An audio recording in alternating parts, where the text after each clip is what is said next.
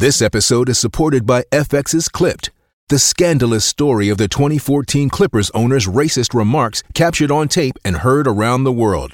The series charts the tape's impact on a dysfunctional basketball organization striving to win against their reputation as the most cursed team in the league. Starring Lawrence Fishburne, Jackie Weaver, Cleopatra Coleman, and Ed O'Neill.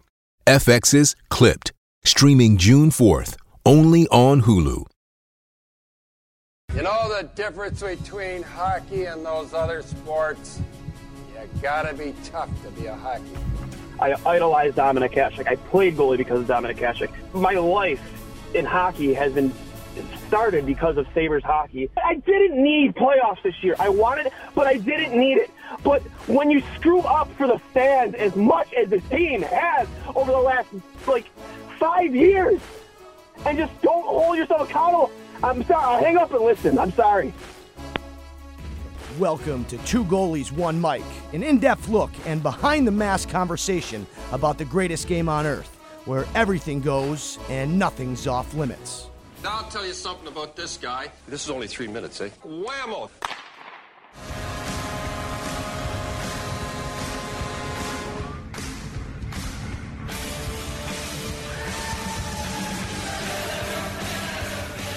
Welcome, everybody, to I'll Hang Up and Listen, brought to you by Outlet Liquor, the place to buy a case for all your Sabres game night needs. Get over to Georgia Road Boulevard to Outlet Liquor. I am joined, not riding solo for once, joined by fellow Two Goalies, One Mic co-host Connor Hurley, who made his debut last night on the show, which will air tomorrow. It's already on our stream on Apple Podcasts and Spotify. You want to check out the audio version. And then, Jake, have you ever actually been on with us, or is this your debut? I think this is my debut on I'll Hang Up and Listen, actually. I've been on Two Goalies, One Mic. I've been on Crossing Swords, but I don't think I've been on I'll Hang Up and Listen yet. So happy to be here. Let's fucking go. There's a lot to talk about, a lot to cover. The Buffalo Sabres lay a stinker tonight, 5-1. Terrible effort in the first period. I mean, horrendous. They pick things up mildly. I would say mildly between the second and third. But overall, I'd say the effort was probably like a C-, and I think that's being polite, to be generous, honestly. I just didn't like anything really about their game tonight. They left UP all to dry. Defensively, they were horrendous. Samuelsson on the first two goals. We'll get in more on that. I don't know, his lack of awareness was terrible. And then on that, I think it was the fourth goal, you have both your defensemen behind the net covering one player. And I didn't understand that at all. Goalie's worst nightmare, when you leave a man open in front like that, just to have all day and all the time you want. So I'll kick it to you first, Jake. Your thoughts on the game tonight. And, obviously, the Tage Thompson injury is probably going to lead headlines for us as Sabres fans. It's also a defenseman's worst nightmare, but in a different way, because that's the longest skate back to the bench when both of you are behind the net and get scored on. Yep. You're just like, look at it. It's just like, yeah, you can't do anything. Can't hide from anybody. It's there in that position. But, what it showed out to me. And I think it was just like not a humbling experience, but just like, they're matched up with a team like Carolina who could just match them in skill, across the board, especially with Thompson. Clearly just was not himself even at any point tonight. And they just, without the biggest thing for me, Dwayne, I think I've told you this so many times that over the summer and everything else, I've just wanted at least one more defenseman, two preferably. And nights like tonight, it really shows, because that whole first period, it looked like the Sabres were in their own zone. It looked like the camera was just on the left side for literally the entire 20 minutes. And it's tough to win hockey games that way when you're just pinned in. You literally can't get out of the zone, get easy passes out of the zone, complete easy passes. And you have guys like, again, Jokic Haru, who gets caught in those positions too often, where he's out of position behind the net with next to his partner, too close to his partner. Those mistakes happen too often with those bottom three guys there, and it hurts them against teams like this who are just going to bury every opportunity that you give them. Yeah, I had to look up Jacob Chikrin's pronunciation again tonight because I think he's a guy that has been rumored to the Sabres for a long time.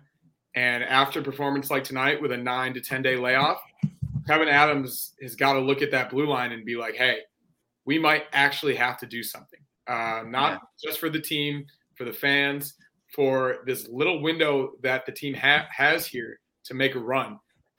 It was an embarrassing performance all around defensively. Like you guys said, it was completely in the Sabres defensive zone for the entire first period. I don't think I would say the common sentiment amongst fans after a loss like this is you're pretty quick to blame the goalie on all 4 goals that UPL was at least responsible for when he was in the net. You could not blame him for a single one of those. Backdoor one-timers, Stepan was wide open in front. Goaltending wasn't the issue tonight, and I think that's not a very common occurrence for the Sabres lately. The defense is a problem, and it's something that's going to need to be fixed, whether that's through a trade, through a different defensive system, just hunkering down, or changing the way the entire team plays, because that's also on the forwards as well, to pick up guys on the back door. True. Figure something out. But as of right now, it's not good. And if your top guy is going to be out and one of your other top guys in Cousins is also banged up, it's going to be a rough night against one of the best teams in the NHL. And that's where expectations potentially could be tempered a little bit. Agreed. And another thing too is, I've been very vocal about it on this show, on Two Goalies and Mike, the need to bring in defensemen. You see, we talked about it last night, Connor. Vancouver is going through an absolute fire sale right now. They're literally selling everything and anything must go. I don't know if you guys might remember back in the day, back when it was after Jury and Briere had left. Some guy did a YouTube video as a Buffalo Sabres fire sale. It was like one of those guys that had the voices from the commercials. Yeah. I'll see if I can bring it. I'll bring it up there in the show, but that's essentially what Vancouver's doing. They're selling everything not named Elias Pettersson and Quinn Hughes right now, and JT Miller. And 2 names that I honestly, they're not going to cost you a lot. They really are not. You're not going to have to mortgage your future. And I think it's, I love the idea of Jacob Chickering because he is, at a very reasonable rate. I think it's at $4.5 million for the next 2 years. Very team friendly, but that's why the asking price is so high, is because the contract, the cap hit isn't very high. And for, he outperforms his contract every single night. So 2 names that I will continue to throw out there are Luke Schenn and Tyler Myers. I think you bring both those guys in personally. I would love that. Yoki Haru, send him back and let him go play at Skate and Shoot at Northtown Center for all I care anymore. Jacob Bryson, he's a 7th defenseman. You bring in 2 guys like Schenn and Tyler Myers, and I know people, might be sour. I know he struggled a little bit in Winnipeg, but he isn't having a bad year. Luke Schenn is having a pretty damn good year. I don't think people realize how much better the defense will look if they just have some competent defensemen back there, paired up with power and on the bottom pair. It doesn't need to be. They don't need a $7 million guy. Chychrun would be awesome, and I would love Chychrun too. I think he's perfect complement. But I'm wondering too if that's kind of. Those talks have kind of stalled. If they have stalled, maybe it's just gotten quiet because they're quietly trying to get something actually hammered out. But I wonder how much money Adams really wants to give to defensemen when he knows he has to give Power and Dahlin 20 at least minimum, between the 2 of them, probably, you're thinking, and wants to give the rest of that to it's an offensive team. That's part of the thing too. You made a great point, Connor, about the forwards too. It's on them, it's definitely on them as much. And as a defenseman, I also love to point to forwards to help out defensively is everything too. But the way this team kind of plays too, they're just the way they're just always looking. It's like the style of it. I wonder if the team building is also going to be like that too, where they're just going to spend more money on forwards and everything too, because that's what it's going to be like. And I'm just going to be mad every year that they don't have enough quality defensemen to get it done. Yeah. David Capella watching on Twitter just said Shane would be a major grit addition. I tend to agree. Or I'm not sure Schenn would be a major grit addition. I tend to agree. He plays a heavy hockey. He's a big guy, 33 years old. He's seen a lot in this league, and he would have a lot to offer both on and off the ice to this locker room. And so would Tyler Myers. He's seen playoff hockey. Like, he knows what it's like. I grant it, again, he didn't pan out the way we wanted him. He was sent to Winnipeg in the Evander Kane deal years and years ago. But you add two very competent guys to your blue line and bring stability. It's going to make Owen Power better. You know what I mean? Like, you might be willing to say that he is hampered by having Jokiharju as a partner, because you can't let him. He can't take the types of offensive risks that Erasmus Dahlin can, because he has Samuelsson as a partner. You got to find that right balance in your top two pairing, and then whether that guy is Luke Schenn in your top four or Tyler Myers. I mean, you're just solidifying all three pairings. You really are. And you're adding so much size to a small group. I mean, after Samuelsson and Dahlin, I mean Power, but the other 3, 4, they usually rotate somebody else in. They're all smaller guys, and that's why Carolina can do what they did to them tonight, right? Like, they're a heavy team and they're so skilled offensively that that defense has nothing. They have no physicality to get out of situations when they're tough, when they're pinched down low, whatever, and they don't have the skill to make a play to get out of the zone most of the time against that team. And you're just watching it. You're just like, damn, it's like poor UPL is like that's probably the hardest he's worked in a first period in a month. Yeah, in a month. He so made a much lot work. of good saves. He made a lot of good saves aside. Yeah, it could have been worse. It could have been a lot worse. I was going to say, like you mentioned, physicality. It was pretty bad early on. I think the hits were like 8 or 9-0 at one point. And I think Carolina knew going in. I was talking to Dwayne off camera about this beforehand. They had an emotional win last night, and they're coming off a back-to-back. They probably sold out in that first period, knowing that the Sabres had 4 days off. They had all these expectations. 1 game left before the All-Star break. Yep. They knew exactly what they needed to do going into that first period, and it was very apparent from the first puck drop how that first period was going to go. And that's slightly concerning that a team, obviously they're a top 3-4 team in the league, that they can just impose their will at any given point of a first period of a game. That comes down to coaching. That comes down to whether it's your defensive system or everything else about it. But like Dwayne said, I mean, Luke Schenn has thrown, I think he's up there in hits thrown this entire season amongst all players in the NHL. That's obviously something we need. Tyler Myers, of course, knows the city, but he can also still play. And like you said, he's a big body. So adding guys like that, whether it's Chychrun if we can afford him or anybody else, something has to be done if, and this is a big if Kevin Adams really believes this team can make an actual run. Because if he doesn't believe that, or if he doesn't think it's worth it at this point of the rebuild, he might just stand pat and we miss the playoffs by 5-10 points and then try again next year. So it's going to be really telling what he actually he's going to have to read that room really well, because I think there's a point where there's a thing to be said with that, where it's like keep the plan and just kind of keep everybody together because they've gelled so well. But also, if you don't add where there are clearly holes on the roster, you don't add, you're kind of doing a disservice to this group who has a chance to do it too. And he has to I don't envy that position at all, Connor. That's a great point. Yeah. I just love the idea of using that cap space flexibility that you have right now, at least in the short term, to help a team like Vancouver offload a lot, for some picks and whatnot. You're doing them a service. I mean, you look at a guy like Brock Besser who has term left on his deal. I think he actually just signed an extension recently. He's having a down year, a guy who's struggled to stay healthy. But, I mentioned that we talked about this last night. You just saw them kind of set the market a little bit with Bo Horvat and what they, I thought personally Vancouver should have got more. For a guy who's trending to 40 goals this season and having a career year, granted UFA, but usually guys like that get a little bit more of a return at the trade deadline. Bolivier is a nice piece. They got a prospect and a pick, which is great. I thought they were going to get more. He was the number one guy on every single person's, trade bait board, top of the list. And then right after that would probably be Chychrun or Patrick Kane.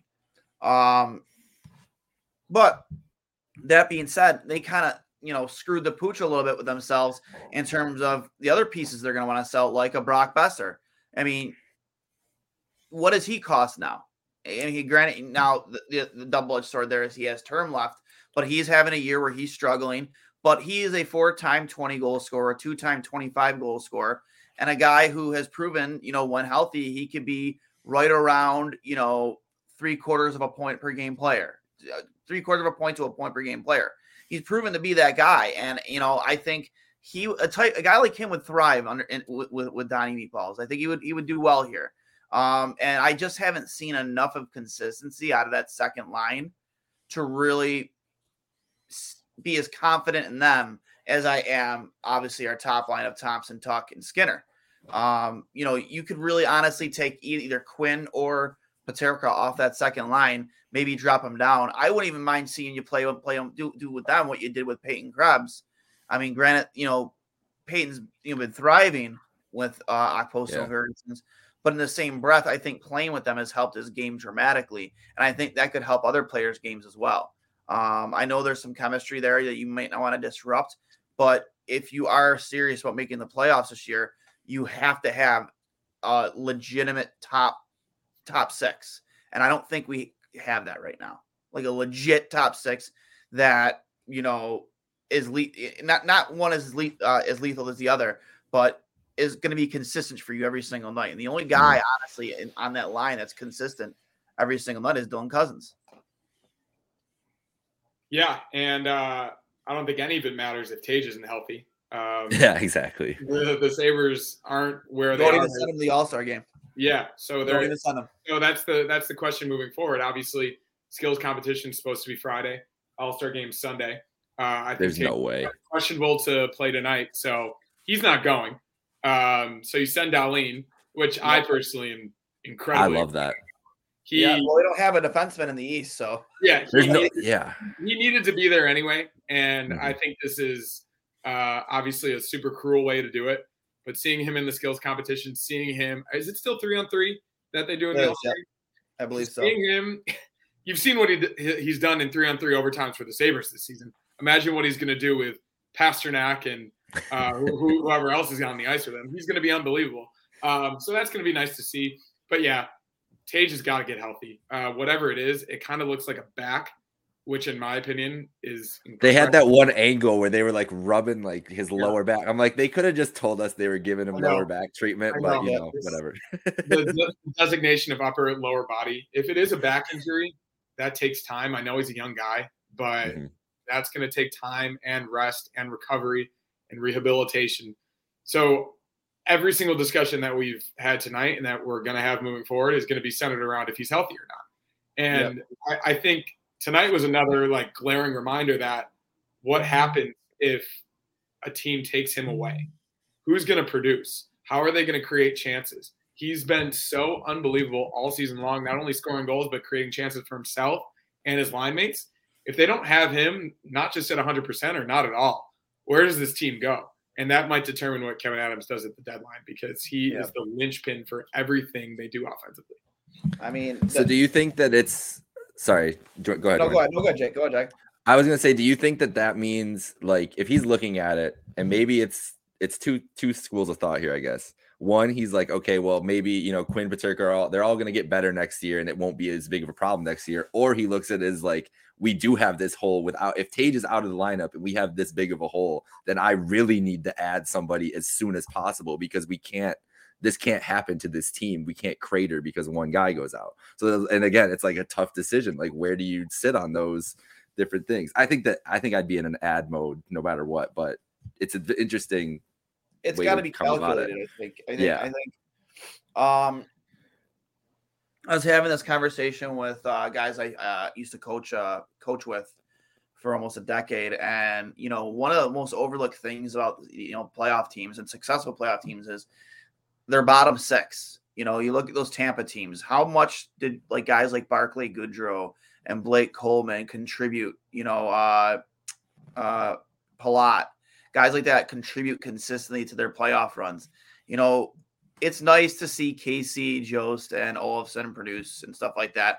But when push comes to shove, is that a line that's going to produce for you, in a condensed schedule in the playoffs against some of the top teams in the NHL?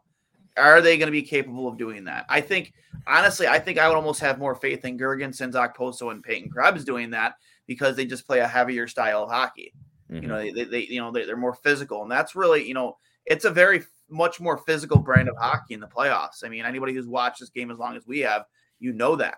I'd almost feel more confident in them, being more of a contributor in the playoffs than the third line. So I think in the playoffs, the way they if they came out in a game tonight in a playoff game, it would just be like the saddest. It would just be the slowest grinding as death in the world. It would just they can't come out with that kind of effort, any of those forward lines.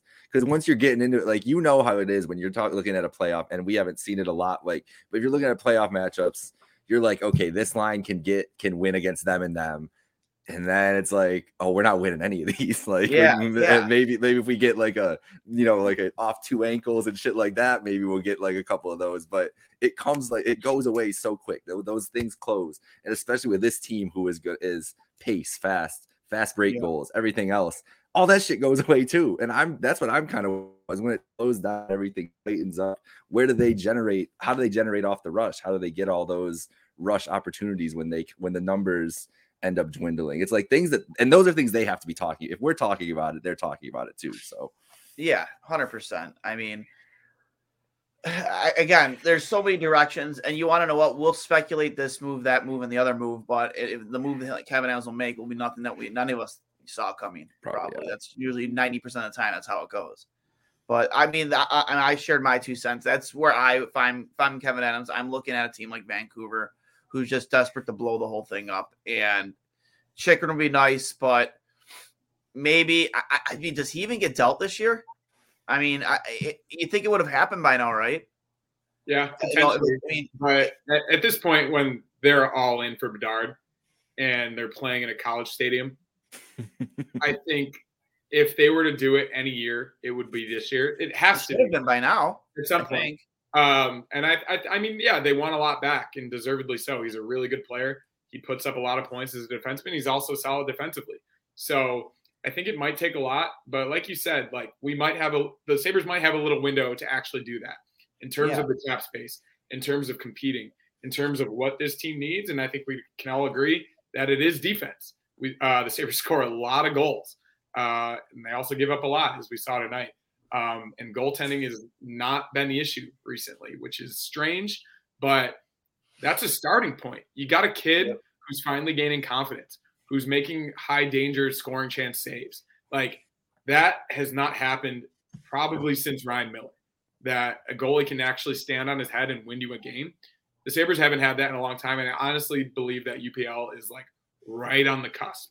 So if you're going to get a guy who can cover the back door and get possession in his defensive zone and get it up to the forwards who obviously want to run and gun anyway, you need that type of guy.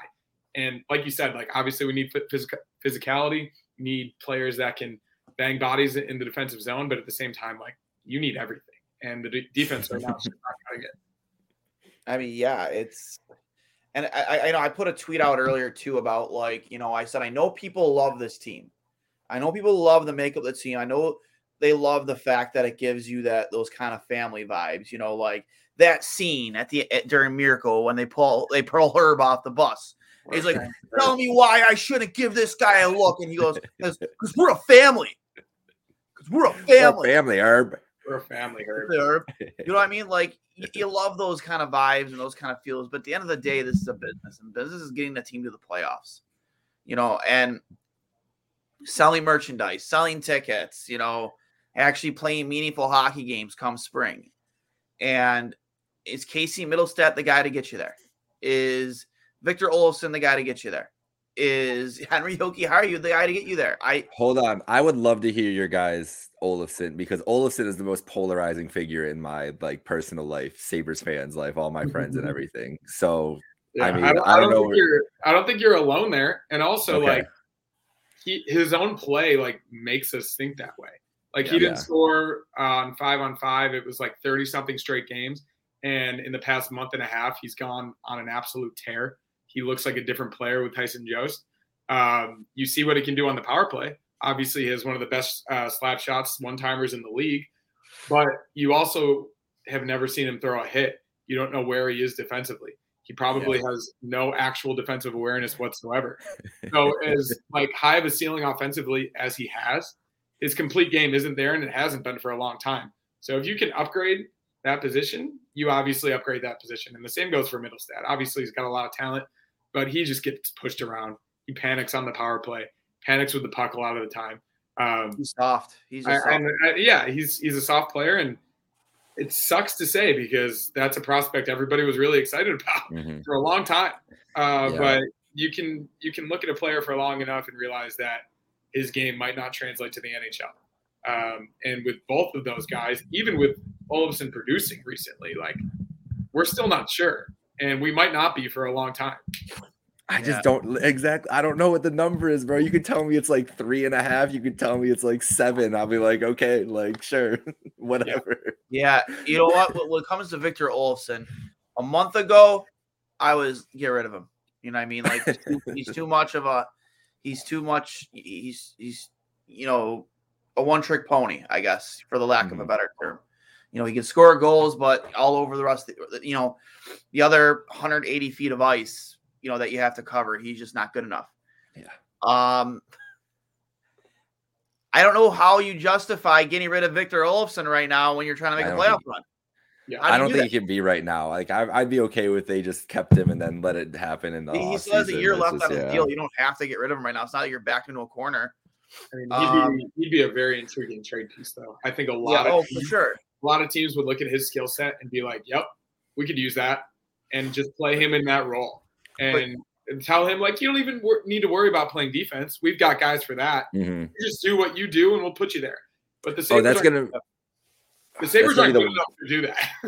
No, that's gonna be the worst part is when he does get traded to like some nasty team, like he goes to Colorado or something and he scores like 37 goals or something just because he has nothing else to do. Yeah, he's such a unique skill set, and that's why he's polarized, because he scores unbelievable goals. He goes on stretches where he can't be stopped, but he's also a liability in a lot of different areas.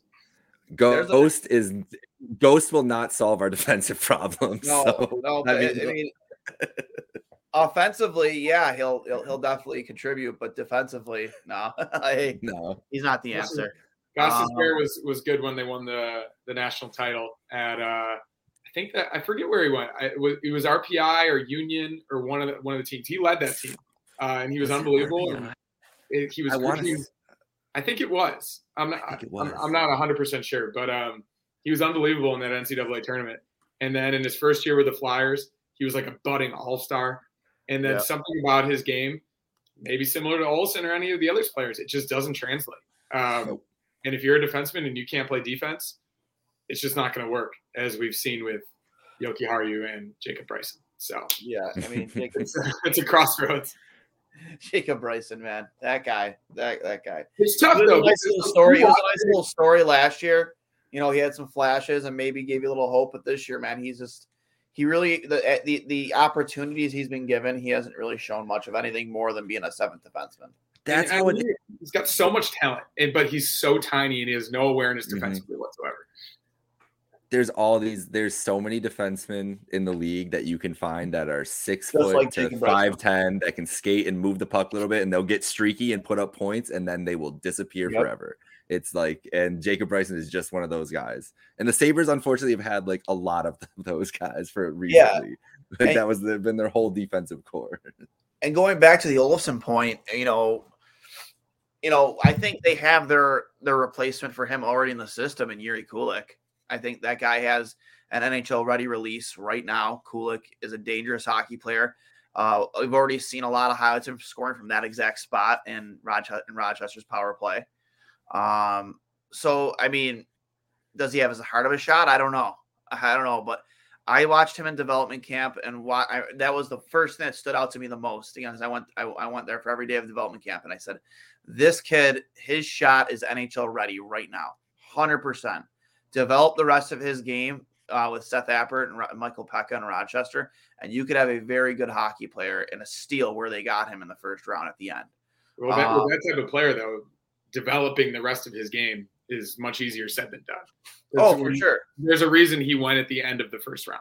Well, it's probably because like there's glaring things about his defensive game that need to be worked on. I think the last 2 drafts, it's tough too, because COVID kind of changed the world, right? Sure. Like, when it comes to scouting and stuff like that, you have to kind of rely more on video scouting than anything. And you don't get to either, see a player up close and personal and see all the different intricacies about their game and B, you don't get to meet them and talk to them in person and learn about their personality. And that's huge. But why do you think during the combine, they said one of the biggest deciding factors for Montreal with Shane Wright and Slafkovsky was that interview. They interviewed Slafkovsky a second time. And that was a deciding factor. Those interviews go a long way, and they'll be able to talk to those players up close and personal, go a long way. So I think there were a lot of players in the last 2 drafts that probably fell out of where they might, probably where they should have went because of that. I think Peterka probably in a normal, if everything was, the world was normal, probably would have been a first-round pick. Wouldn't have been a second-round pick. But I mean, that's just my opinion. But with that being said, I when I said it earlier, I said, it's nice to have this team and have the vibes and all this stuff, but to actually think that you can go into next year with this exact team, only make a few minor changes through your own system, and think that this is still a team that can get you sustained playoff success, I think you're kidding yourself, because there's a lot of holes in my opinion. Yeah, I think the question is whether they do it within the next month or they do it over the summer. I think it's obviously going to be one of the two. But for Kevin Adams, it's obviously a very big decision on whether he does it now or he does it in 3 months. Yeah. Matthew Savoy is a nice piece that you have still in junior hockey right now. Kulik is looking good in Rochester. They're all 3 of them are centermen. Noah Ostlund, another centerman, a guy who's drawn a lot of comparisons, his playmaking ability like Briere. And then Isaac Rosine, I'm not sure. I think he's in Rochester right now too. He's played fairly well. But what is the probability of all 4 of those guys being full-time? We don't need all these guys. And then all the guys are already paying too. Like that's what I'm saying. They are ripe for a 2-for-1. Just to add like a guy that, it doesn't have to be an earth-shattering guy, like a 5 prospect for 1 or something. But yeah, like people who sit there and say, no, we don't want to divert from the plan. Don't divert from the plan. I'm like, you realize Tampa Bay does these things, right? They have been doing these things. How often have you seen Tampa Bay, trade away a young talent in exchange for a guy that is going to contribute now? How often did you see Chicago do it? Sergachev? How often have you seen Colorado do it? Nazem Kadri. Yep. Vegas has existed for 5 years, and they already do. That's all they do. And they're gonna do it. It's the LA Rams philosophy. Fuck them picks. Toronto had Austin Matthews and was like, we want John Tavares too. Yeah. We have a lot of picks. We have a lot of space, and we have a 12-year playoff drought. At some point, something's got to give. I think we're all of the opinion that we would like to see something done. But from a managerial perspective, I don't think Kevin Adams is going to be as quick to jump the gun. I really don't. I think he's at least somewhat satisfied with his position in this build, whether that's build 4 or 5 for all of us. It's build number 1 for him. So as much as we want something, maybe not earth-shattering, even if it's just something, I'm hard-pressed to think that he's going to give up a lot to do it, which sucks for us, is like who want to see the team do well, but at the same time, like, it's a tricky situation. All right, I'm about to introduce you guys to one of my favorite contributors in the peanut gallery, Mauricio Arenas. This guy, when the Sabres are hot, this guy is on cloud 9. When they lose, the whole fucking world is ending. There's no in between with him. I've got a lot of friends. I've got some friends like that. That's why he's one of my favorites. I think we all do. UPL is shaky. Mauricio, UPL was not shaky tonight, and that's coming from a person who's played goalie for 25 years. Well, I think he just used that as an opportunity to capitalize the L there and lose it. UPL, nice. I like that's that. Great. We can use that when he actually plays bad, but that wasn't tonight. Yeah. Samuelson looked fatigued, weak on the puck, lacking defensive physical presence. Again, people were out on Samuelson.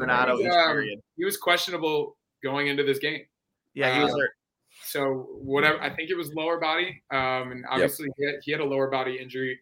Exactly what you want as a laboring defenseman against Carolina. I mean, he's got a Rob Brindamore coach hockey. It's good. He's our best defensive defenseman, likely. Mm-hmm. I mean, probably Power or Dahlin too, but at the same time, like, he has a lot of issues on the back door, as do a lot of our forwards. Middlestat being enemy number one. They have no awareness. When I play goalie, I swear to God, because my defensemen on my beer league team have no concept of it. So when a puck is in the corner or a puck out front, I'm screaming backdoor. Just backdoor, backdoor, backdoor, backdoor. Because otherwise, they wouldn't put their head on a swivel. And for me to do that, they all come up to me. They're like, oh, man, thanks so much. Like, otherwise, I wouldn't have seen that guy. But for an NHL defenseman to do that, UPL is not screaming backdoor. He's not screaming weak side. He's not screaming cover the slot because he doesn't need to. Because if you're at this level and you've gotten to the best level in the league, you should be able to do that. But you should have both your defensemen on one player in the corner. I'm with you here, Mauricio. Yeah. This is why I love Mauricio. This one. Lack of offensive chances by all players. No grit, no rebounds, no deflections, no drive, no grit, no dirty. No grit twice. No grit. No grit. We gotta be able to. I love him, man. If you're listening to the first 10 minutes, I think we talked about the lack of grit. Yeah, and that's the Sabres. All like if the Sabres are having a bad game, all their shots are coming from outside the house, and they're just floating around and floating from 25 feet out tonight. muffins are floating sauce over and just hoping you're gonna connect on some crazy one time. And don't get me wrong, I don't mind a shot from a weird angle, at the goalie's feet or something, because as a goalie, kind of like one of the toughest saves to make are those shots that come from the top of the goal line, backhand, right at your feet. The Tuck goal is a perfect example. The Tuck goal tonight was the perfect example. You didn't see it coming. No, you didn't see it coming, and I think Tuck realized, like, hey, we haven't done anything tonight. Yeah, I need to put this puck on net, catch him off guard, and thankfully it worked. It was a really good shot, but 9 times out of 10, Raanta saves that, and he's going to look back at that tonight and be like, what was I thinking? That should have been a shutout. I think there's a lot of – this is something that's, like, really bugging me, but our home record is 11-13-2, and the away record is significantly better. I don't know if they're getting in their heads about not having a full building. Maybe they did tonight when they expected they did tonight. I was wondering that too. Those atrocious uniforms they wore and the white pants, and with an easily fixable solution of blue pants and blue gloves. I'm not sure what it was, but it seemed off from puck drop. So it was, I don't know. I don't think they have an issue playing at home. I know they probably prefer to play at home, but 3 of our next 4 games are on the road. And I have seen a massive difference of them playing on the road this season. I like this because I had the first 10 minutes, I was thinking exactly that. I was like, there's no, first of all, I was surprised that it wasn't as like a little bit more busy, but it is a Wednesday night in February. So whatever, but and it's and I do think that they've had some like anticipation, especially like, the letter came out and everything else, like had some anticipation of some kind of energy, going for like, that was literally like a rally, like in part of it in there was like, we feed off this energy and everything. And then they realize it's not happening. And then you just get railroaded for 10 minutes. And it's like, oh, fuck. It was the worst team in the league for that to happen against. Yeah. And I loved it with that letter too. I'm sure there was some marketing strategy with that too, from the team, I'm sure, he was asked to maybe write something. I mean, I can't confirm it. I don't know, but I loved it how at the very end of that letter, underneath his signature, there was a link to buy tickets to tonight's game. Trying to tug at your heartstrings, like, come on, come to the game, come to the game. I wonder how much of a tangible effect it had, because like we were trying to guess before you came on, like what it was at tonight, and I wasn't able to find it. But based on what I saw from the 100 level, 300 level is probably much worse. It had to be like 15,000. Capacity was 19. When there's been a sold out building, they're 4-1. Obviously, it's been on pretty emotional nights. Day after the storm, Ryan Miller night. I forget the other ones, but yeah, it was that had to play a part. These guys were excited. 100%. They felt like a lack of energy coming in, and like taking 4 days off against a team that just had an emotional win last night. That's obviously a tough situation too. Against a really good team with a coach that can't be understated. Hated it looking at the schedule Saturday and being like, we got to play them 4 days from now on. We got to wait that long, and knowing how. a back-to-back for Carolina with like maybe a tiny bit of energy, and they were down 4-1 last night. They came back and won 5-4 in overtime. Probably got in at 2 a.m. And they're fucking buzzing. They're like, we can't wait to get on the ice. We're gonna fucking kill the Sabres. Fuck them. On the skates himself and get out there. The TNT coverage of his locker room before the game. Oh my gosh! Like I knew we were screwed, but not the bod. It is what it is. He's a great. That's coach. a great team. That team could incredible. win the Stanley Cup this year very easily, and none of us would be surprised. If they get the goaltending, if one of Anderson, it's probably going to be Anderson. If they get Anderson to play as good as he possibly can down the stretch, they could easily beat the Bruins, and I think they could beat whoever comes out of the West. Colorado's not the same this year. They're a sneaky cup pick for sure. Yeah, and you know, for fans that are like worried about, you know, taking on bad cap, you know, while the cap is still stagnant, because you have to pay Dahlin and you have to pay Cousins, we're gonna have over $20 million in cap space next season. You know what I mean? Like, you're gonna have guys fall off. You know, you're getting a 30% discount right now at Tage Thompson. I don't know how you don't try and take advantage of that as much as you possibly can until the time comes to renegotiate that deal, because his agent has to be kicking himself, because it's like, I could have gotten this guy $10 million a season. Instead, he's getting $7.25. But I mean, you know, you have Owen Power on his entry level deal, Quinn, Paterka, Peyton Krebs. I mean, it's not like he's going to demand anything substantial in terms of a pay raise. You know, like, you have all these players on very. How much is Middlestat at right now? Like 2.5, maybe 2.5, 3. Yeah, I was gonna say it's like that's like he's even part of the solution. No, but I'm saying like that's probably coming off too. Like Gergensons sure. Is at 3. Like Gergensons isn't gonna be at 3. This is the last year of Okposo, isn't it? Yeah, it is. He's not gonna be at 6. He's gonna be at like a much lower number, 2.4 or something like that. That's if he even plays. Yeah, I think if he wants to come back, they'll sign him. It'll probably be like a 1-year deal every year. You know what I mean? You want to come back, we'll sign you to a 1-year deal. No, he's in the community. He'll want to stay. And I think his leadership is valuable. And also, like, he hasn't been horrible this year, as we've seen with that line with Gergensen and Krebs. Like, they do fill a role. They're the only line that can consistently sustain a forecheck and keep – I mean, in terms of defensive responsibility, they've been pretty good down there too. So, I wouldn't mind if Okposo came back either. I think he definitely. And Buffalo still is only 1 point behind the Penguins right now. Next home game isn't going to be until February 11th against Calgary. It'll be a matinee game. Granato did mention this was announced. This is from Mike Harrington. Granato said no medical update on Thompson as of yet. I asked him specifically about the All-Star game, perhaps even traveling and not playing. And he said simply, you can read into it, but he didn't finish the game. No decision yet, but you get the sense where this is going. So he's not playing. Makes sense. Which makes complete sense. And send Rasmus sucks there. For him. Yeah. I mean, at the same time, like, it's not like he looked overly excited when they told him he was going to the All-Star game. He's going to make the All-Star team every single year for the rest of his career if he keeps this up. True. So. Yeah. Guys, do you realize they have the skills? I didn't realize. I thought the game was Saturday during the day and it's Sunday during the day. Those guys get a whole day in Miami, just a whole Saturday in Miami. What's the league doing? What are they thinking? Do you know what shape they're going to show up to that All-Star game? They're going to be fucking not buckled. Just that, dude. Not just That's that. Probably exactly what they were thinking now. Like, give these guys a weekend in Miami. Let them blow off some steam. Like, hockey players aren't going to – they're not going to get in trouble. They're all gonna go to a club, drink 1 billion beers, and they're gonna all show up to the game on Sunday hungover, and they're all still gonna be unbelievable. I know it's gonna be nutty. It's just hilarious. When it hit me like the realization of what's actually gonna be happening this week, and I'm like, good for them. Good for the Kachucks that are gonna be down there just ripping up South Beach. Like, oh my god. Oh my god. Yeah. we got Connor. We got the inside scoop. He works for TMZ, so.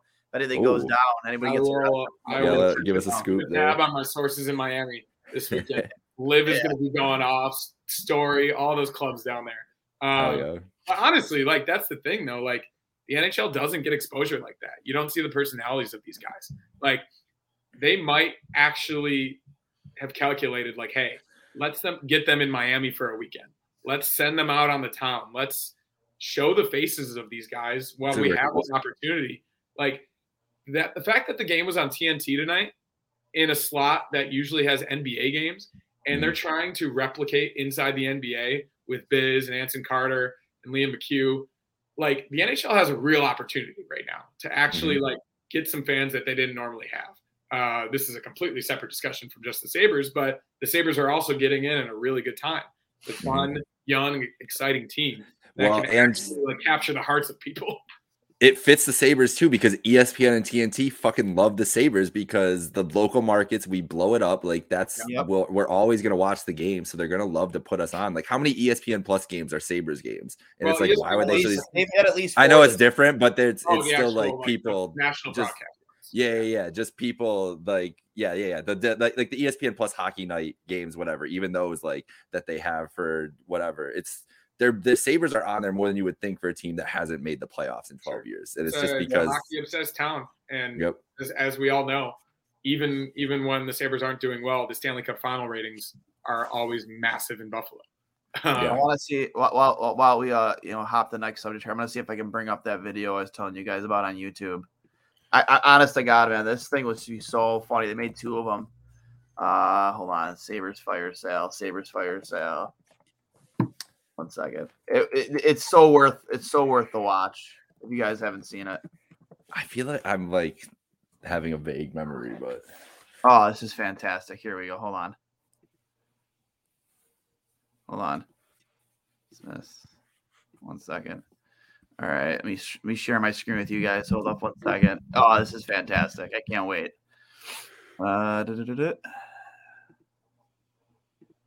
Here we go. Can you guys see it? Yeah. Nope. All right, hold on.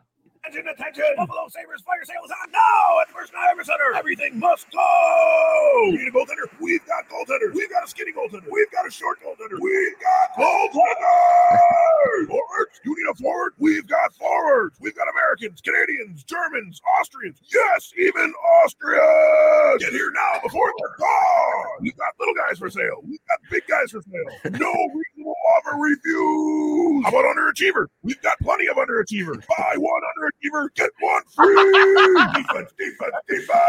Slow guys, fast guys, tall guys. All our guys are for sale. You want a captain? We've even got a captain for sale. Wait, there's even more. Mascots, Zambonis, the anthem singer. Yes, even the anthem singer is for sale. Everything must go. It's the liquidation event to end all liquidation event. It's amazing. It's incredible. It's the Buffalo Sabres once in a lifetime. Everything must go by yourself. You, pick up the phone call now. Dude, awesome. That fucking gets me every time. Oh my God. Value for that. I was really impressed. That was impressive. That gets me every time, but that's what's happening. Really, and especially, I was just so happy seeing the players that kept showing up. I'm like, "Yep, I'm with you, buddy." Like, I'm not. Billy Lano, Adam Hardy. You forgot about that guy? That guy was 2013, 2014. I think so. Yeah. Was that 2013, 2014? Yeah, there was 2 videos. There was one. There was another good one about what Miller was still with the team. It was one after that. And they were talking about how Miller, he's like an American Eagle. He's like a bald eagle with a whole flying with an apple pie. Just all this stuff is like about Ryan Miller trying to trade Ryan Miller for a fire sale. The other video they did, it was super funny though. But every time I see it, it cracks me up. It's like, but that's what's happening in Vancouver right now, man. And like a team like Buffalo should try to take advantage of that. Drew Stafford really triggered me there. I'm not gonna lie. A lot of emotions came up. When was the moment you fell in love with Drew Stafford? You mean the moment I despised him? Oh, you despised him? Oh, I was the opposite. I'm sorry.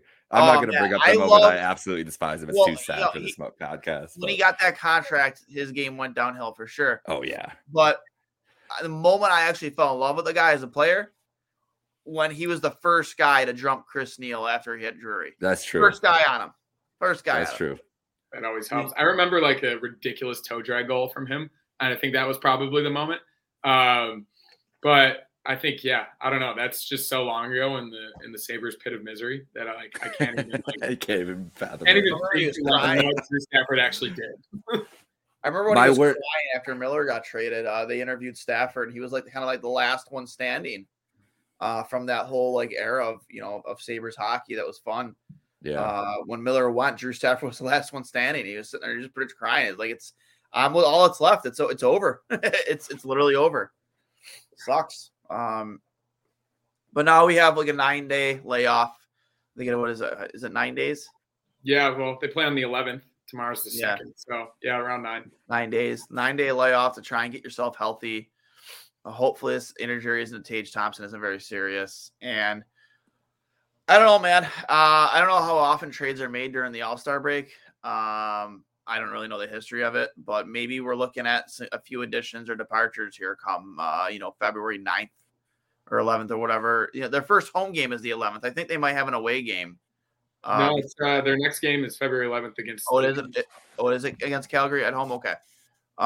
So you have 9 days to get yourself healthy, and I have to imagine Kevin Adams is going to be on the phones, right? Like the trade deadline is a month away. Like, and you did just see the biggest piece so far get dealt to the Islanders, which is just hilarious to me because the Islanders, if any team should also rebuild, it should be the Islanders, but just my opinion. It's comical to me, but hey, maybe this is like we talked about it last night, Connor. Is this a test run for Lou to see how if a guy like Bo can get them over the hump, and if he can't, well, guess what? Now he's available again at the deadline.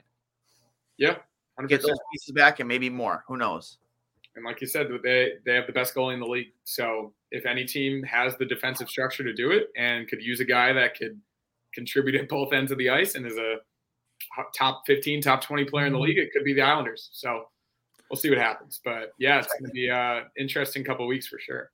I like this one. To hear the truth and stop hearing hearsay, small talk, triple T.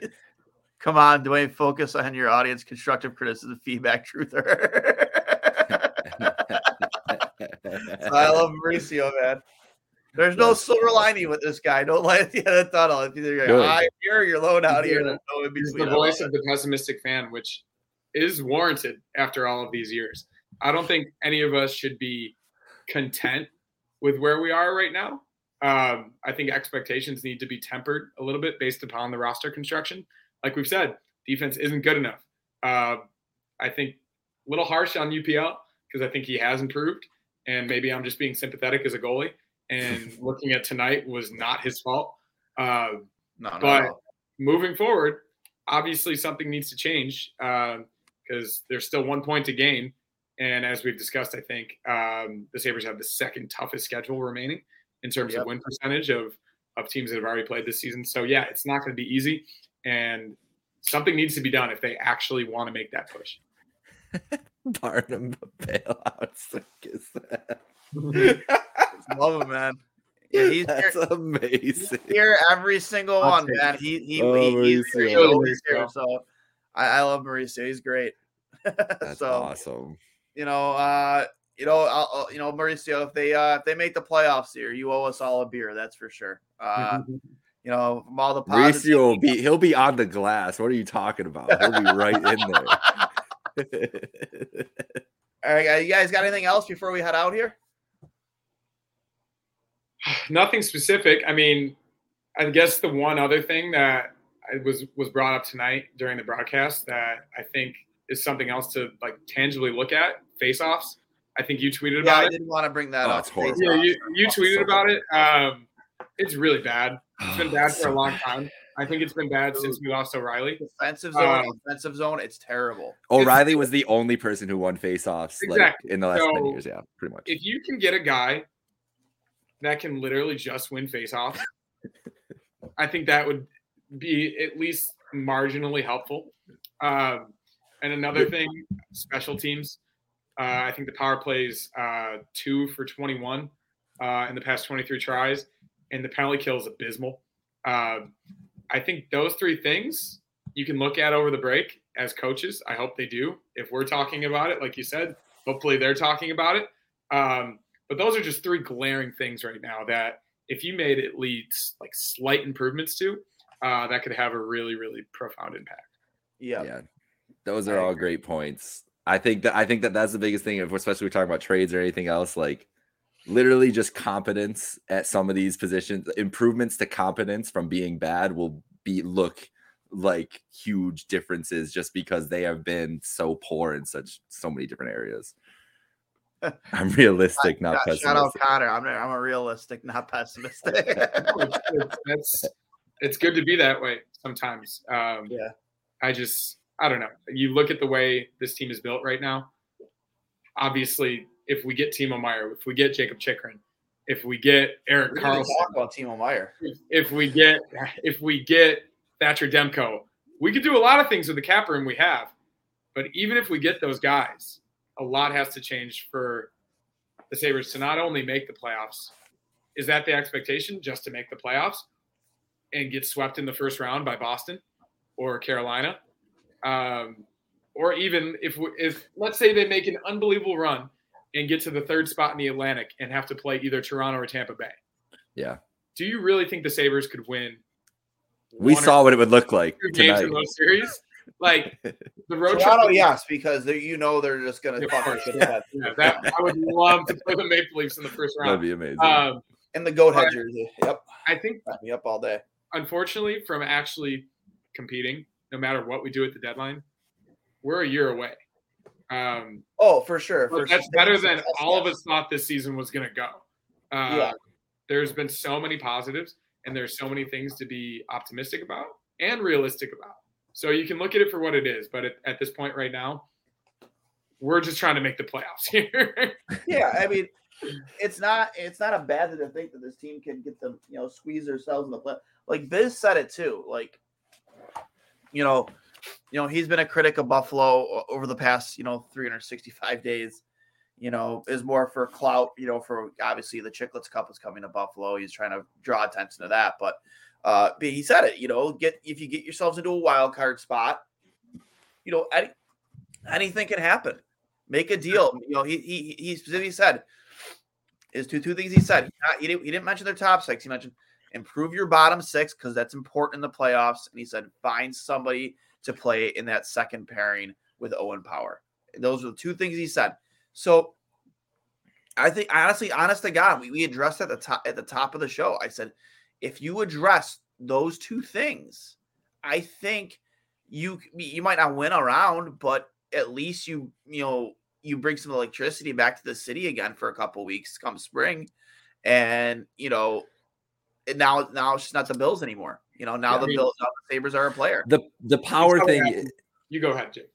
The power thing, it'll be quick. The power thing has been the most egregious thing because it's like really?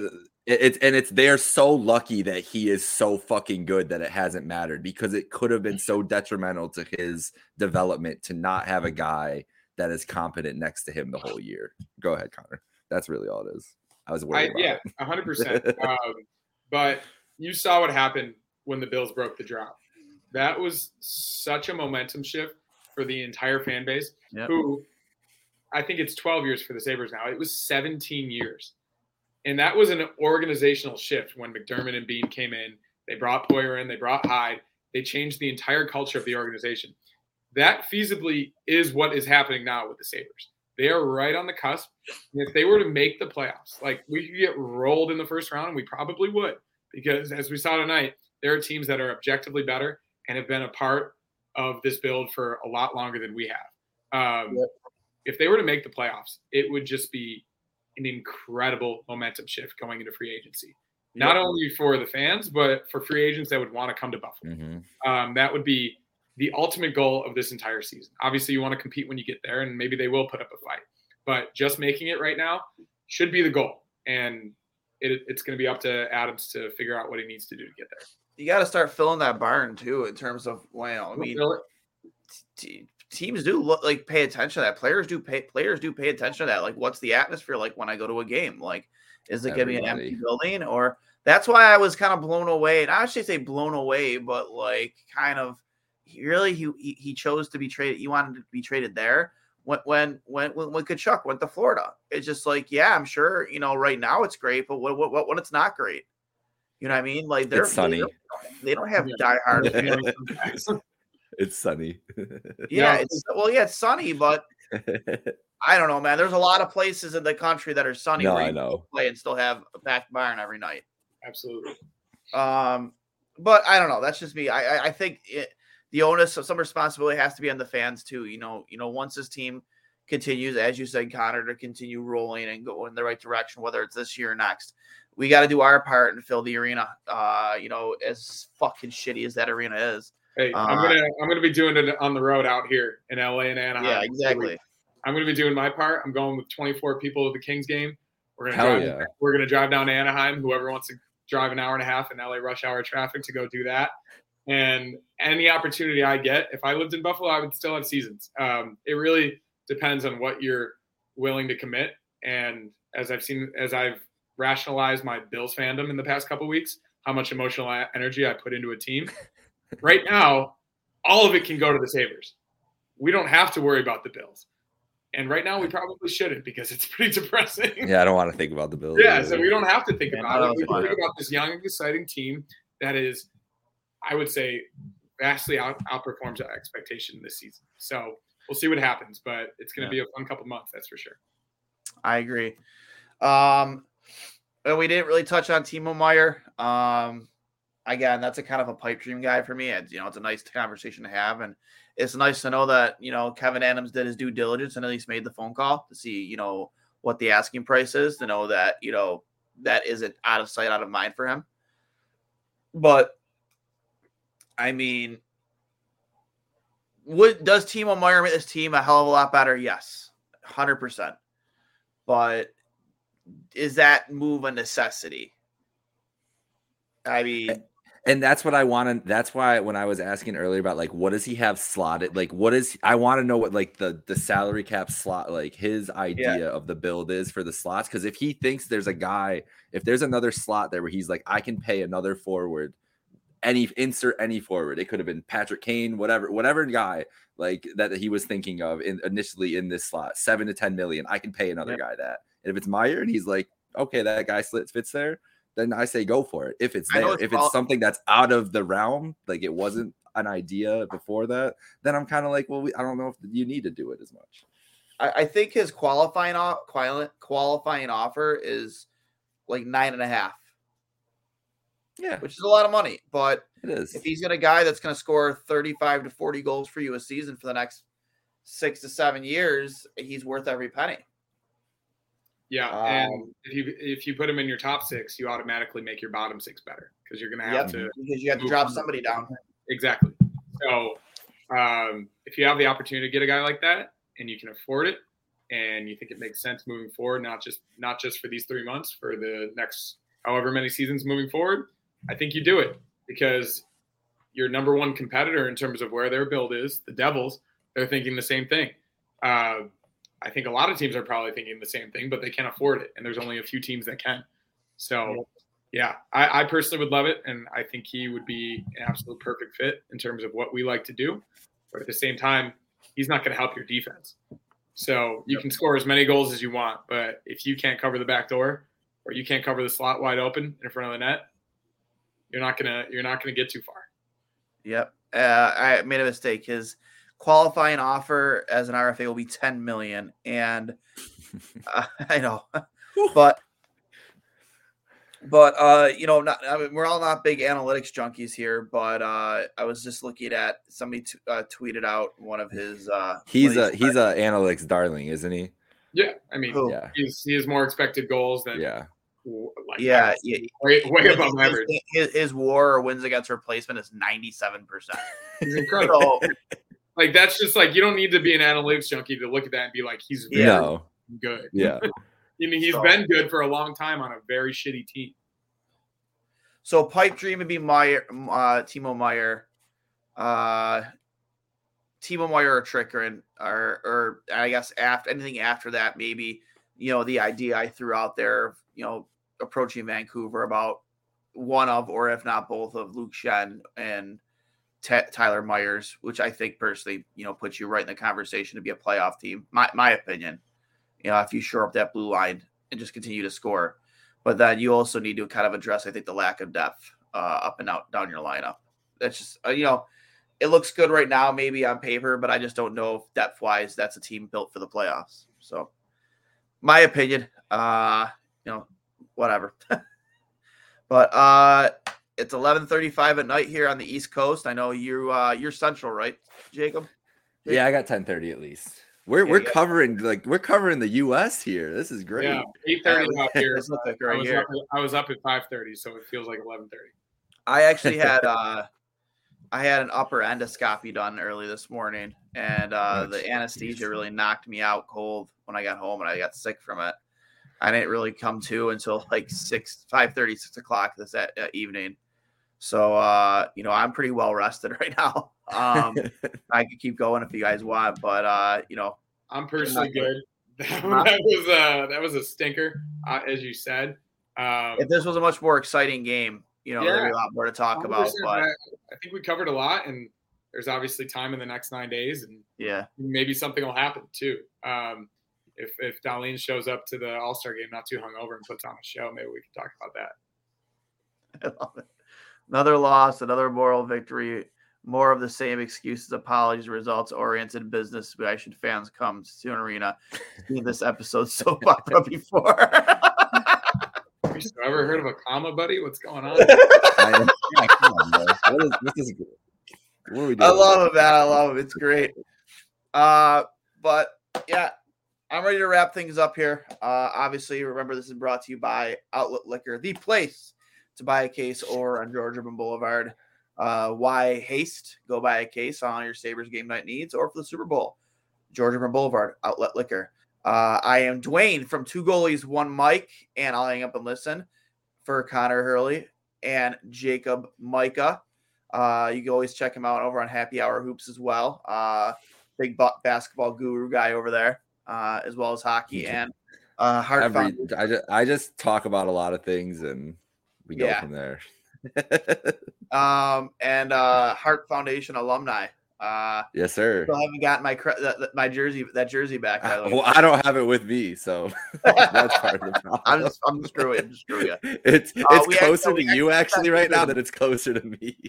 We actually just got new jerseys, so it doesn't even matter. There we go. Yeah, we got reversibles too. They're actually really nice. But that's sick. You guys have a good night. I appreciate you guys hopping on. Unfortunately, we couldn't have that much good to talk about. But always cool to have to not ride solo. Connor, thanks for hopping on, and just be sure to check out episode 114, which will air tomorrow, where Connor made it his official Two Goalies, One Mike debut. And Jake, thanks for making your debut on I'll Hang Up and Listen, bud. Hell yeah. Thank you for having me. All right, guys. You guys have a good night. Enjoy the All-Star break. We'll see you in 9 days, and let's go Sabres. Hey everybody, this is Dwayne from Two Goalies, One Mike, a show where we give you a behind-the-mask coverage of the greatest sport on earth, whether it be happening right here in Buffalo or around the hockey world. Now you might be thinking, hey Dwayne, why would I want to hear what you two idiots have to say about hockey? Well, first of all, rude. Second of all, we bring in coaches, players, analysts from your favorite programs, from ESPN to Sportsnet to TSN. We're always on it. If you're a Sabres fan or just a hockey fan, you can download us on Apple Podcasts, Google Podcasts, Spotify, wherever you get your podcasts. And of course, you can check us out at trainwrecksports.com or the Dean Blundell Podcasting Network. Thank you for your support, guys, and I'll hang up and listen. Will, the Story of People podcast is now available on the Crier Media Network. The first 5 episodes are here and feature some incredible guests that fit into one or all 3 of those categories. Ready? Tara Sloan from the San Jose Sharks Undercurrent podcast at NBC Sports. Marianne Iveson from Iveson Voice and the Let's Take This Outside podcast to talk about the world of outdoors as well as voiceover land. Ariana Hunsicker, future Canadian Paralympic swimmer, already winning tons of awards for this country. Scott McGregor from the Hot Wallet podcast to dumb down the world of crypto, Bitcoin, and NFTs so you don't have to. And Jackie Holowati from Climate Pledge Arena in Seattle, Washington, the first net zero carbon certified arena on the planet. Wherever you get your pods, wherever you watch your pods, and on the Crier Media Network. Hi, I'm Logan Anderson, host of the Say the Damn Score podcast. On my show, I deep dive into the sports broadcasting business by, you guessed it, talking to sportscasters.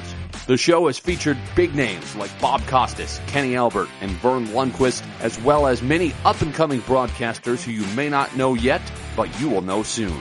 Whether you're looking for professional development as a sportscaster, different career paths, or if you just want to be entertained by hearing some of the best storytellers in the world tell their own stories, this podcast is for you.